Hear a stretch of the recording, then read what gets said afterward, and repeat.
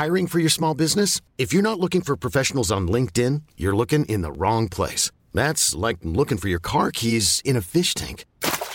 LinkedIn helps you hire professionals you can't find anywhere else, even those who aren't actively searching for a new job but might be open to the perfect role. In a given month, over 70% of LinkedIn users don't even visit other leading job sites. So start looking in the right place. With LinkedIn, you can hire professionals like a professional. Post your free job on linkedin.com/achieve today.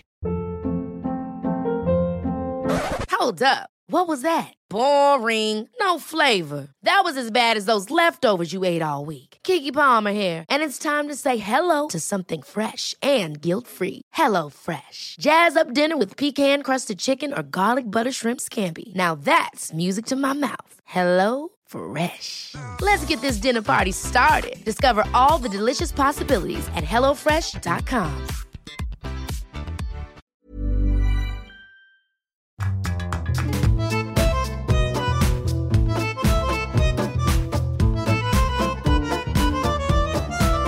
Welcome along, it's Writer's Routine, this week joined by Xanthi Barker. She's been in magazines, won short story prizes, published novelettes, and her debut novel is out right now. It's called Will This House Last Forever? It's a memoir all about her dad, the poet Sebastian Barker, dying. And we chat about how she expanded on that initial idea for what she wanted it to be. Also, why for her being a writer is a way of existing almost rather than a practice and a craft.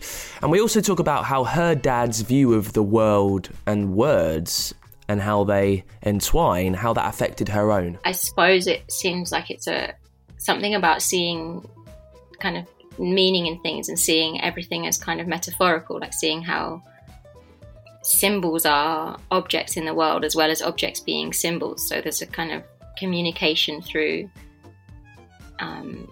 objects and things and peoples and language, which is you can be aware of or be open to or be receptive to. And I suppose, being receptive to things in a way without falling back on cliches. Stick around, it's a brand new episode of Writer's Routine.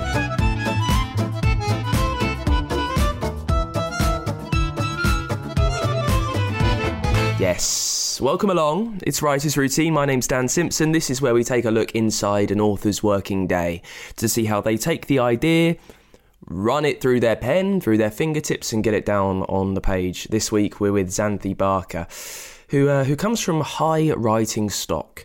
She's the granddaughter of the poet George Barker and Elizabeth Smart, who wrote By Grand Central Station I Sat Down and Wept, which is inspired, it's a whole novel inspired by her relationship with George Barker, and she's the daughter of the poet Sebastian Barker. Now this book, Will This House Last Forever, it's a memoir about their at times troubled and distant relationship. It's a collection of thoughts and essays all about him, and they're all addressed to him. We talk a lot about him, as you'd imagine, and how his ideas of work affected her, and what she does and how she thinks of the world. Now, Sebastian Barker, he was a poet in the real romantic sense of the word, although not a romantic poet, you know what I mean. More that all he cared about was the work and the words and the way of seeing things. It was all about getting down his ideas of how he saw what was happening. And quite often, it seems to the detriment of their relationship. See, she takes us through some of the times that she noticed that while she was growing up. Also, she runs us through writing a book as a new mum, why she did a lot of it on her phone, and why her flatmate was a godsend. So that's all on the way, and we get into it as we always do, with what Xanthi sees around her in the place where she sits down to write. I guess I always typically wrote in bed. My circumstances have changed so much in the past year and a half because I had a baby and moved house, and like my life just changed really completely. So I used to, I guess, just see it would be my bed. So I'd probably see a bookshelf and see the covers and see a closed door and hopefully a window. But more recently, I've been writing like on my phone. Well, my baby is sleeping, so I see like a sleeping baby and a duvet and a phone screen and all the clatter of our very overfull, messy bedroom. Writing on a phone. I've never known anyone to like be able to do that for a consistent amount of time. How are you finding it? Well, I guess last year when my baby was a baby, I mean, he's a toddler now, and that's what the last thing I was writing was really written then. And yeah, I guess initially I was like, I can't write because I can't have a computer or I can't hold a pen, but because it just went on and on, like he would just wake up if I moved. So I was kind of forced to lie down for like hours every day, and I'd be reading a lot. But then when I wanted to do my own work, I thought, well, actually, I do have this time, and it seemed like I shouldn't really be wasting it. So I thought, well, I mean, it's only in my head, which is stopping me writing on my phone. So I'll just see if it works. And actually, I wrote loads on it. Like, I mean, I have a really old rubbish phone as well, which is not like, I mean, it's a smartphone, but it's quite small. So definitely hurts my eyes and probably isn't helping my already bad eyesight. But yeah, it seemed like more of a mental block than anything else. I mean, obviously that was before I was really using social media, so that really helps. Like there's no lure of something else on the phone, because that's a big problem now. And you said that you used to write in bed. Your bed and bedroom can be quite a private place. Some people separate the two. How was it for you, I guess, being amongst everything that you associate with, you know, rest and pleasure, but actually doing your work there? I guess I feel like writing is another very private thing. Like for me, it kind of belongs in bed. Like it sort of belongs to that kind of like dream, private, like vulnerable world. So I definitely find it probably much more difficult to write at a desk or in that kind of formal setting, or like the idea of writing in a cafe, or I know people do that. It seems really alien to me. Like I like to be able to move around, to not have to get dressed, to be like, just kind of wake up and immediately be in that like unformed state.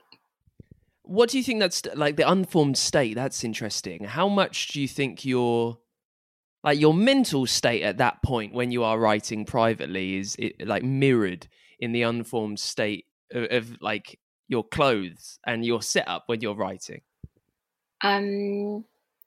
Yeah, I guess I think for me, like once I'm kind of dressed or sitting up or in a public space, like there's so many more things to think about, and like so many more, I don't know, like oppositions or questions, or kind of trying to be someone else for other people. I find myself really, really affected by kind of other people, and I can't help but like want to please them or want to, you know, include them or interest them or something like that. And that seems very like antithetical to like the writing process, which seems much more free.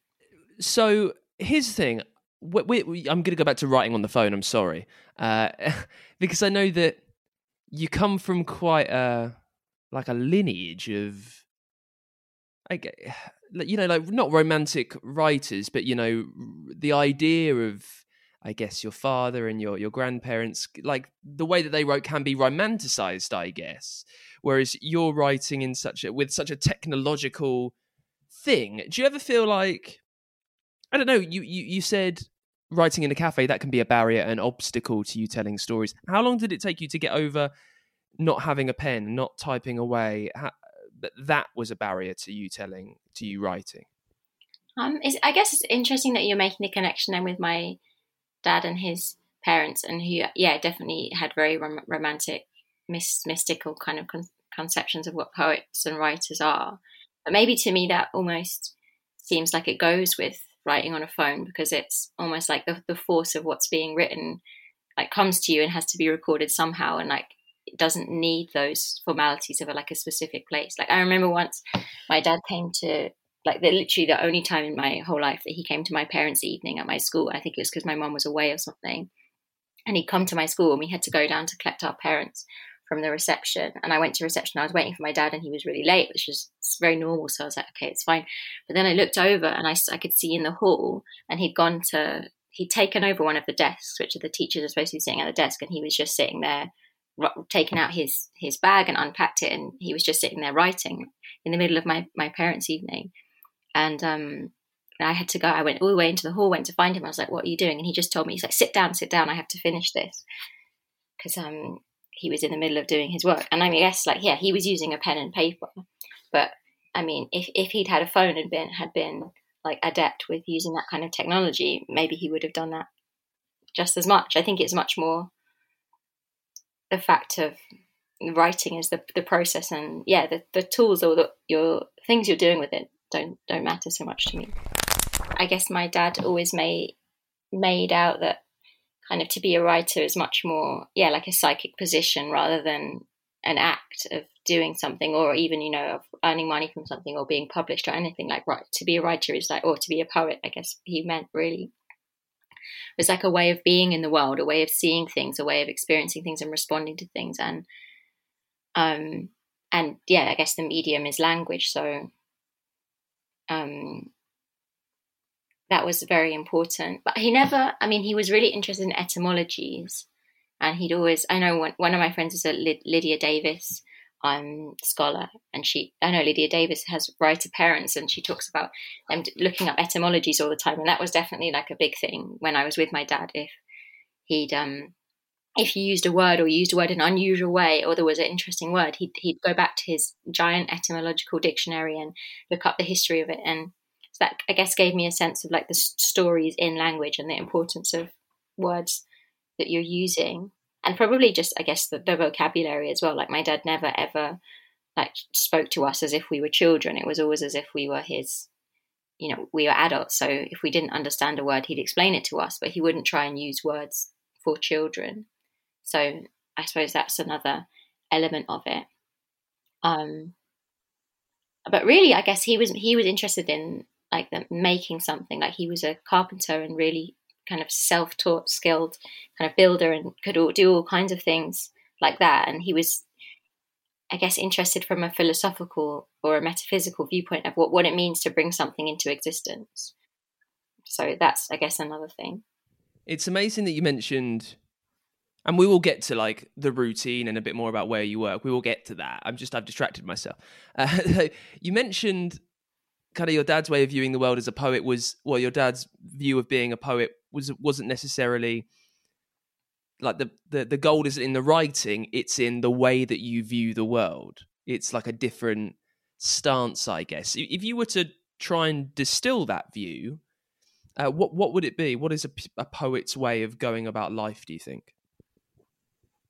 I already can feel like my dad's ghost, like watching me get this really wrong. But I suppose it seems like it's something about seeing kind of meaning in things and seeing everything as kind of metaphorical, like seeing how symbols are objects in the world as well as objects being symbols. So there's a kind of communication through objects and things and peoples and language, which is you can be aware of or be open to or be receptive to. And I suppose, being receptive to things in a way without falling back on cliches or without falling back on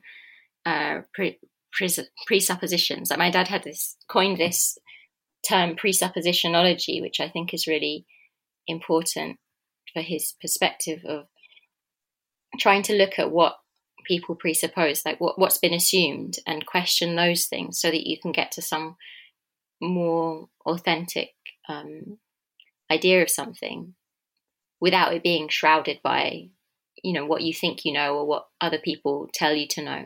The show is writer's routine, Xanthi. So talk us through yours then. You're in your bed. Well, I guess I don't know at what point things changed for you. So you had to do it on your phone because you had a baby at the time. But anyway, from what you remember of writing Will This House Last Forever, just talk us through an average day in the life of writing that. How did it look? When did it start? When would you work? When would you stop? Just run me through that. Okay, so when I was writing most of it, I was working in a primary school full-time. I was doing pastoral support work, so working with any children who needed like emotional support. So that was a very intense job in the daytime. And then in the evenings, I was studying a course on child development, which went on from like 6 till 10. So I didn't have any time, but I really wanted to write this thing. So I used to wake up at 6 a.m, write until 7:30 in my pajamas in my bed, drinking coffee, and then cram the kind of actual getting ready for work routine, and then finally get to work and then come home completely exhausted. Because but that felt like a very unsustainable routine. And also just, well, in some ways, I guess it was good to have everything crammed into that hour and a half. So I didn't even have time to think about anything the rest of the time. And I guess in a way, it's good not to have too much doubt time. Because when I had more time previously for writing things, often I feel like all the extra time, you start to hate yourself and hate everything you've ever done. So it was helpful maybe to have this condensed time. An hour and a half, as you said, that is a condensed time. How much did you know about what you wanted to get done in that time? Like, if you're forced into action, if you've only got that time to write, were you sat there thinking, right, I've got 90 minutes, I know what I need to get done? Or was it kind of more freeform than that? Yeah, usually I would know what I needed to get done. Otherwise, if I didn't have a clear plan, then you just go back to sleep, I think. Like, when you're really tired, in order to get out of bed, I had to know what I was doing. And I'd written a kind of list of all the things I wanted to write about my dad, because when I was trying to put together a book, and then I was kind of slowly working my way through them. And then once I'd written everything, I tried to put them into some kind of order, and then I had loads of gaps. So I'd have kind of a list of things that I needed to go over, or things I was editing, with when I'd had comments or something, and I was trying to go through things again. But yeah, it was definitely very, very decided in advance to make the most of the time. When you finished up with your hour and a half every day, when you were writing, what would you be happy with what you got done? I mean, was there a word count? Was there a specific aim that you wanted to get finished by that day? Not really. I've always had more of a problem with like writing too much and then having to cut it down. Like, I feel like if I know what I'm writing and have a kind of clear idea in my head, then it's more wanting it to have kind of hit the spot, or like done what I needed to do, like to get some kind of emotional reality from it, rather than like a number of words or something like that. Yeah, I guess like having created something or edited something or made something which I think is good or is accurate to something I was trying to present, that would be more important than like word count or any more concrete milestones, I guess. And anything else along the way, I know that would help you carry on. Some writers have like little quirks of things that they need, like a specific song on in the background, a cup of coffee brought to them at a certain time. Now, I know you were writing for an hour and a half a day, and we don't always have the luxury of someone being able to give us a cup of coffee whenever we'd like. Anything like that for you, Xanthi? Anything that just really helped you get the words down?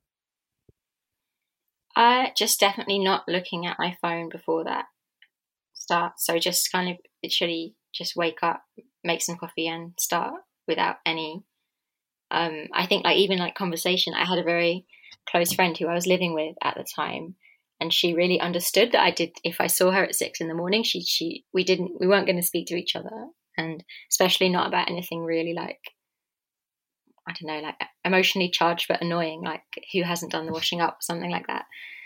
Like, you just want to be able to have that concentration in. So that would be the only thing, yeah, more than any actual concrete stipulations. Hey, I'm Ryan Reynolds. At Mint Mobile, we like to do the opposite of what Big Wireless does. They charge you a lot. We charge you a little. So naturally, when they announced they'd be raising their prices due to inflation, we decided to deflate our prices due to not hating you. That's right. We're cutting the price of Mint Unlimited from $30 a month to just $15 a month. Give it a try at mintmobile.com/switch. $45 up front for 3 months plus taxes and fees. Promo rate for new customers for limited time. Unlimited more than 40 gigabytes per month slows. Full terms at mintmobile.com. I'm Sandra, and I'm just the professional your small business was looking for. But you didn't hire me because you didn't use LinkedIn Jobs. LinkedIn has professionals you can't find anywhere else, including those who aren't actively looking for a new job, but might be open to the perfect role, like me. In a given month, over 70% of LinkedIn users don't visit other leading job sites. So if you're not looking on LinkedIn, you'll miss out on great candidates like Sandra. Start hiring professionals like a professional. Post your free job on linkedin.com/achieve today. Ever catch yourself eating the same flavorless dinner 3 days in a row? Dreaming of something better? Well, HelloFresh is your guilt-free dream come true, baby. It's me, Keke Palmer. Let's wake up those taste buds with hot, juicy pecan-crusted chicken or garlic butter shrimp scampi. Hello Fresh. Stop dreaming of all the delicious possibilities and dig in at HelloFresh.com. Let's get this dinner party started.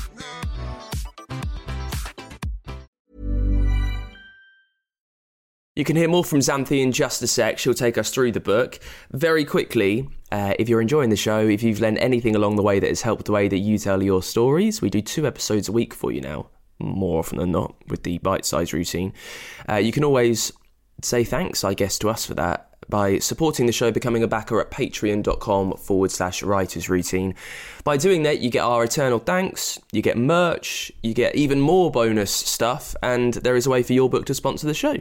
So if you've released it in the last couple of years, if the big release has been hampered, become a damp squib because of lockdown, or, I don't know, publishers not putting in as much as you felt your work deserved, well, let me do the plugging for you. Let me dedicate a whole show to your novel. To make that happen, get to the Patreon, sponsor us, back us. Anything that you can shove our way is incredibly well received, more than helpful. It helps us carry on bringing you chats with incredible authors as often as we can. 2 a week at the moment. To make that happen, back us at patreon.com/writers routine. Let's get back to it then with Xanthi Barker about her new book, the debut full book called Will This House Last Forever? It's a memoir about her relationship with her father, her dying father, Sebastian Barker, the poet.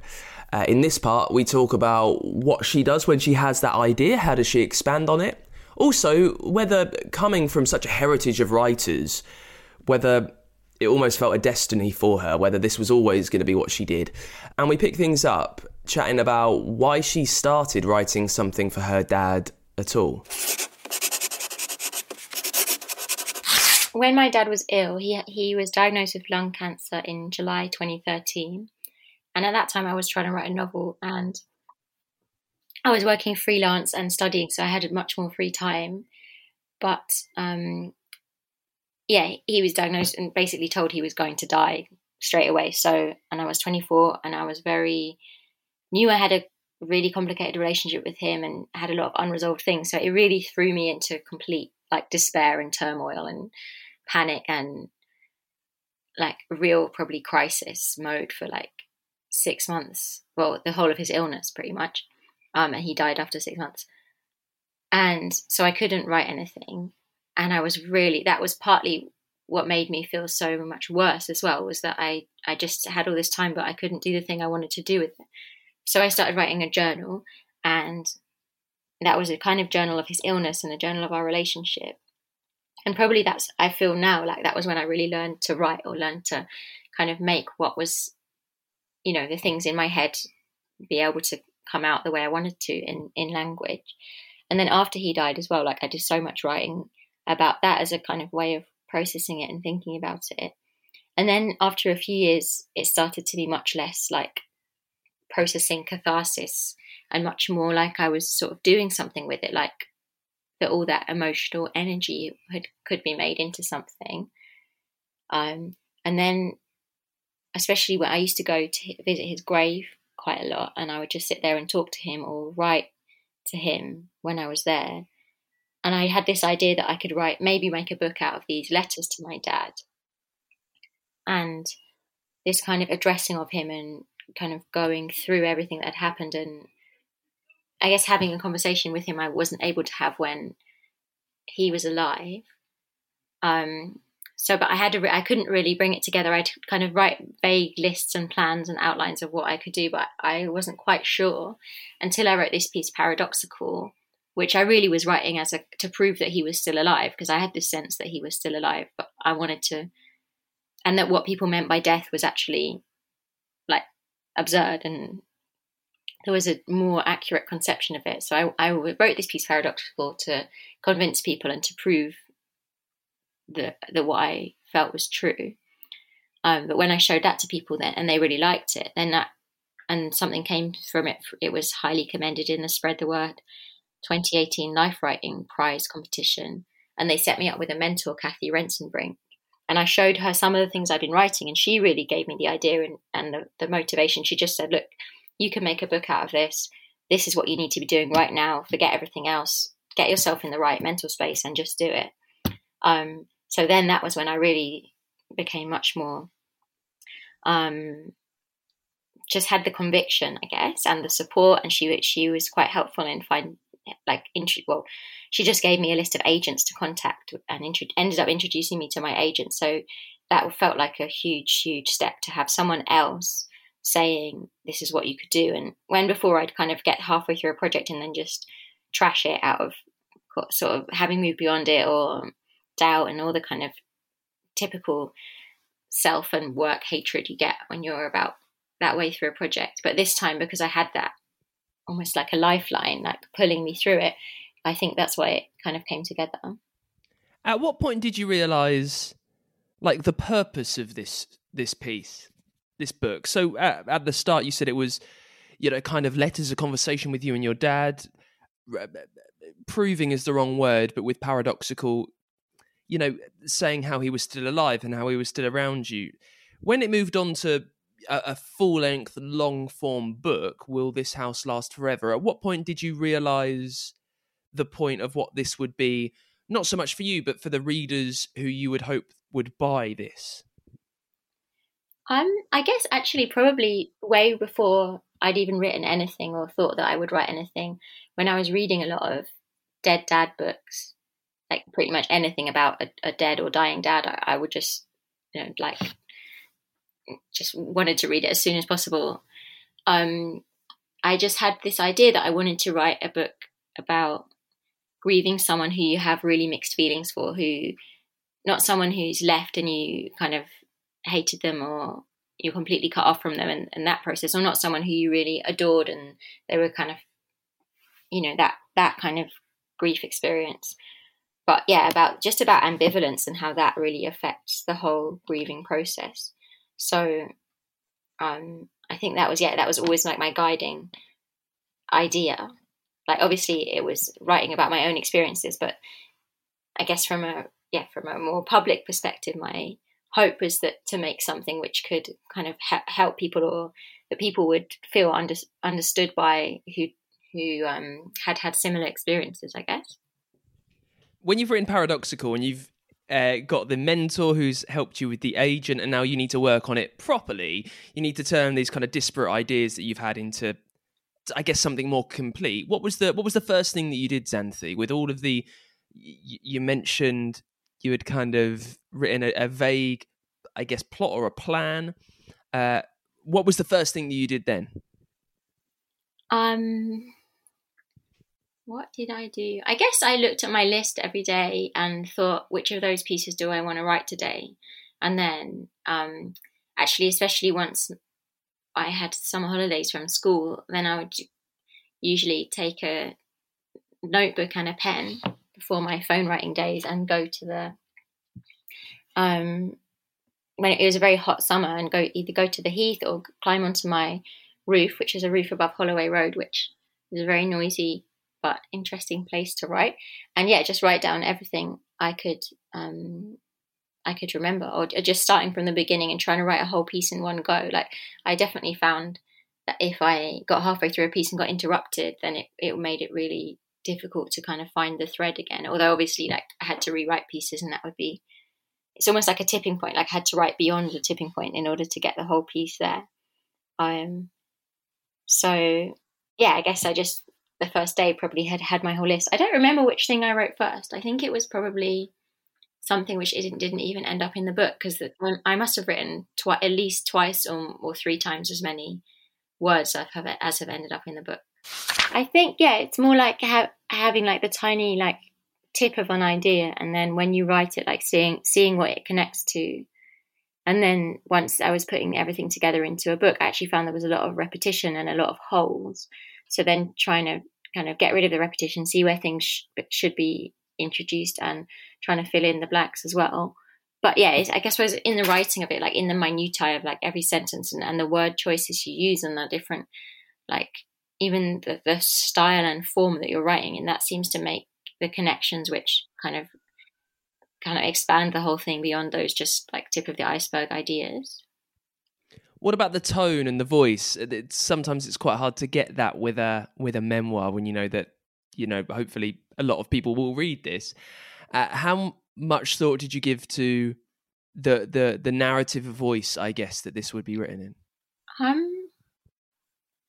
I think Paradoxical is written in a very specific voice, which is almost feels quite like manic. Someone described it as like a HIIT workout, like high intensity interval training writing. And I think that I knew that I couldn't sustain that for a whole book. And I think that it would be really, really hard to read something like that for a whole book, because it is, I mean, nobody does HIIT exercises even for more than like half an hour, right? So I think it took me a while to find the kind of voice of the rest of it, which actually to me feels very much like just a voice which I would talk to my dad in. Like, it feels quite conversational. I'm trying to remember. I guess there's like the piece is called A Meeting, which is maybe that's the first piece I wrote where I really felt like this is the way I want to write it. And that's about the last time I saw my dad, which was 2 days before he died. He had a poetry reading in Cambridge. And he promised me that day that we'd have a meeting to talk about, he wanted me to publish one of his poems, which is, he'd never asked me to do something like that before. So it was like a very big moment. And the last thing he said to me is, we'll have a meeting. So when he died, I was just convinced we would have a meeting. And so there's something kind of ghostly about the whole thing, but also like a very, very vivid memory, because it's such like big moment. So that felt like the beginning of capturing a voice. And a lot of the pieces I wrote were in the wrong voice, I guess, or a different voice, or had to be kind of rewritten in the right voice. And I didn't write them all addressed to my dad. So when I had enough pieces and kind of made that decision to change them all to you, like a lot of them, then I had to rewrite them, I guess. Like once I'd found the voice, is like going back and changing everything so that it is in the same voice. We spoke about words earlier on, and what your dad what you had learned from your dad about the way to treat words, and you said that you're known to overwrite. How perfect, when you are writing, how perfect does the next word need to be? Are you always searching for precisely the right word, or are you happy to just write anything and then hope maybe sort it out later?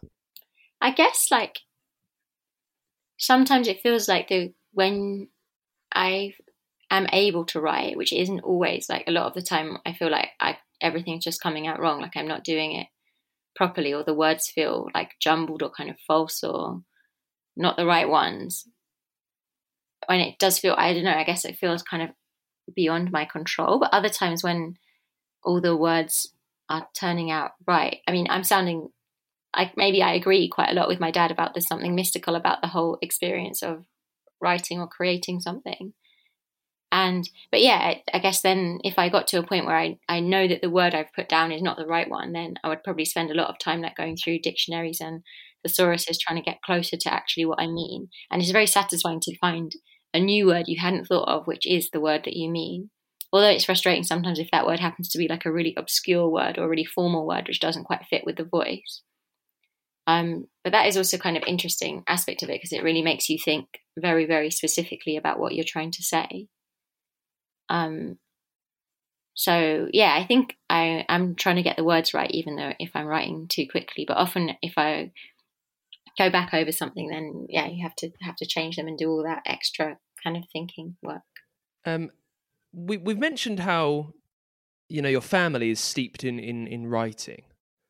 And you said that you were, working at a school, you were doing a course as well. It didn't exactly sound like you were set up to like immediately carry on the family chalice and be a writer yourself. But now, you're a published author. Was it something that you were kind of fine to carry on with? Was it something that you were trying to stay away from? Was this always going to happen, I guess, Xanthi? Well, I think that I started writing, like, I guess I'm one of those probably quite typical writers who always like wrote as a child and a teenager. And definitely as a teenager, I used journaling as a way to just understand all the really intense overwhelming emotional experiences of that time, and found it so, I guess, like interesting, just what you could remember, like something about the connection between language and memory and form or characterization or like speech just really interested me and felt very like magnetic. And then so when I left university, and there was a lot of other stuff I was kind of trying to process, and like emotional things and other kind of challenges, I guess writing just felt like the really, like it was already there as my tool for processing these things. So I always loved reading. I mean, I studied philosophy, so I didn't study like any literature till I went back to university later. But I think I probably always just wanted to be a writer, and because my dad had done it, I guess and my grandparents, it felt like a possible way to do it. I think so for a long time, I was just writing and working as a waitress. I worked as a carer for a bit. I worked as a tutor for a long time. That's how I got into working with children, and then worked in a primary school when I was kind of got to the point where I thought, well, I actually would like a job that gives me a bit more security and that I'm interested in. And just, I guess I really loved working in a primary school for that reason, because and similar reasons that I like writing. It's because it's like about some kind of emotional reality and the relationships between people, and that kind of like direct experience, which feels very nourishing. That's why I was working in a school, and then I'd kind of put aside the idea of getting a book published, and then all this stuff which I was writing about my dad kind of came together. So it was kind of a surprise, but I'd had a few other things published. Like I had a novelette published with Open Pen, and a lot of stories and stuff published. So maybe it was the other way around. Like I started writing first, then I tried to do something else, and then I come back to writing. And that's it for Writer's Routine. If you've enjoyed the show this week, you can get a copy of Xanthi's book, Will This House Last Forever, using the link in the episode notes wherever you're listening, and over at writersroutine.com too. Next week is a big one. We're chatting to Steve Kavanagh, multi-award winner, all about his new Eddie Flynn book, The Devil's Advocate, which has been out a month or so now. Make sure you don't miss it. Follow us wherever you get your podcasts from. You can get in touch at writersroutine.com too, and by chatting to us on Twitter, we are at WritersPod there. If you can, take a second or so to leave us a review on Apple Podcasts, we would really appreciate it. And you can always support the show by becoming a backer over at patreon.com/writersroutine. And I'll see you next week with Steve Kavanagh on the show. Until then, bye.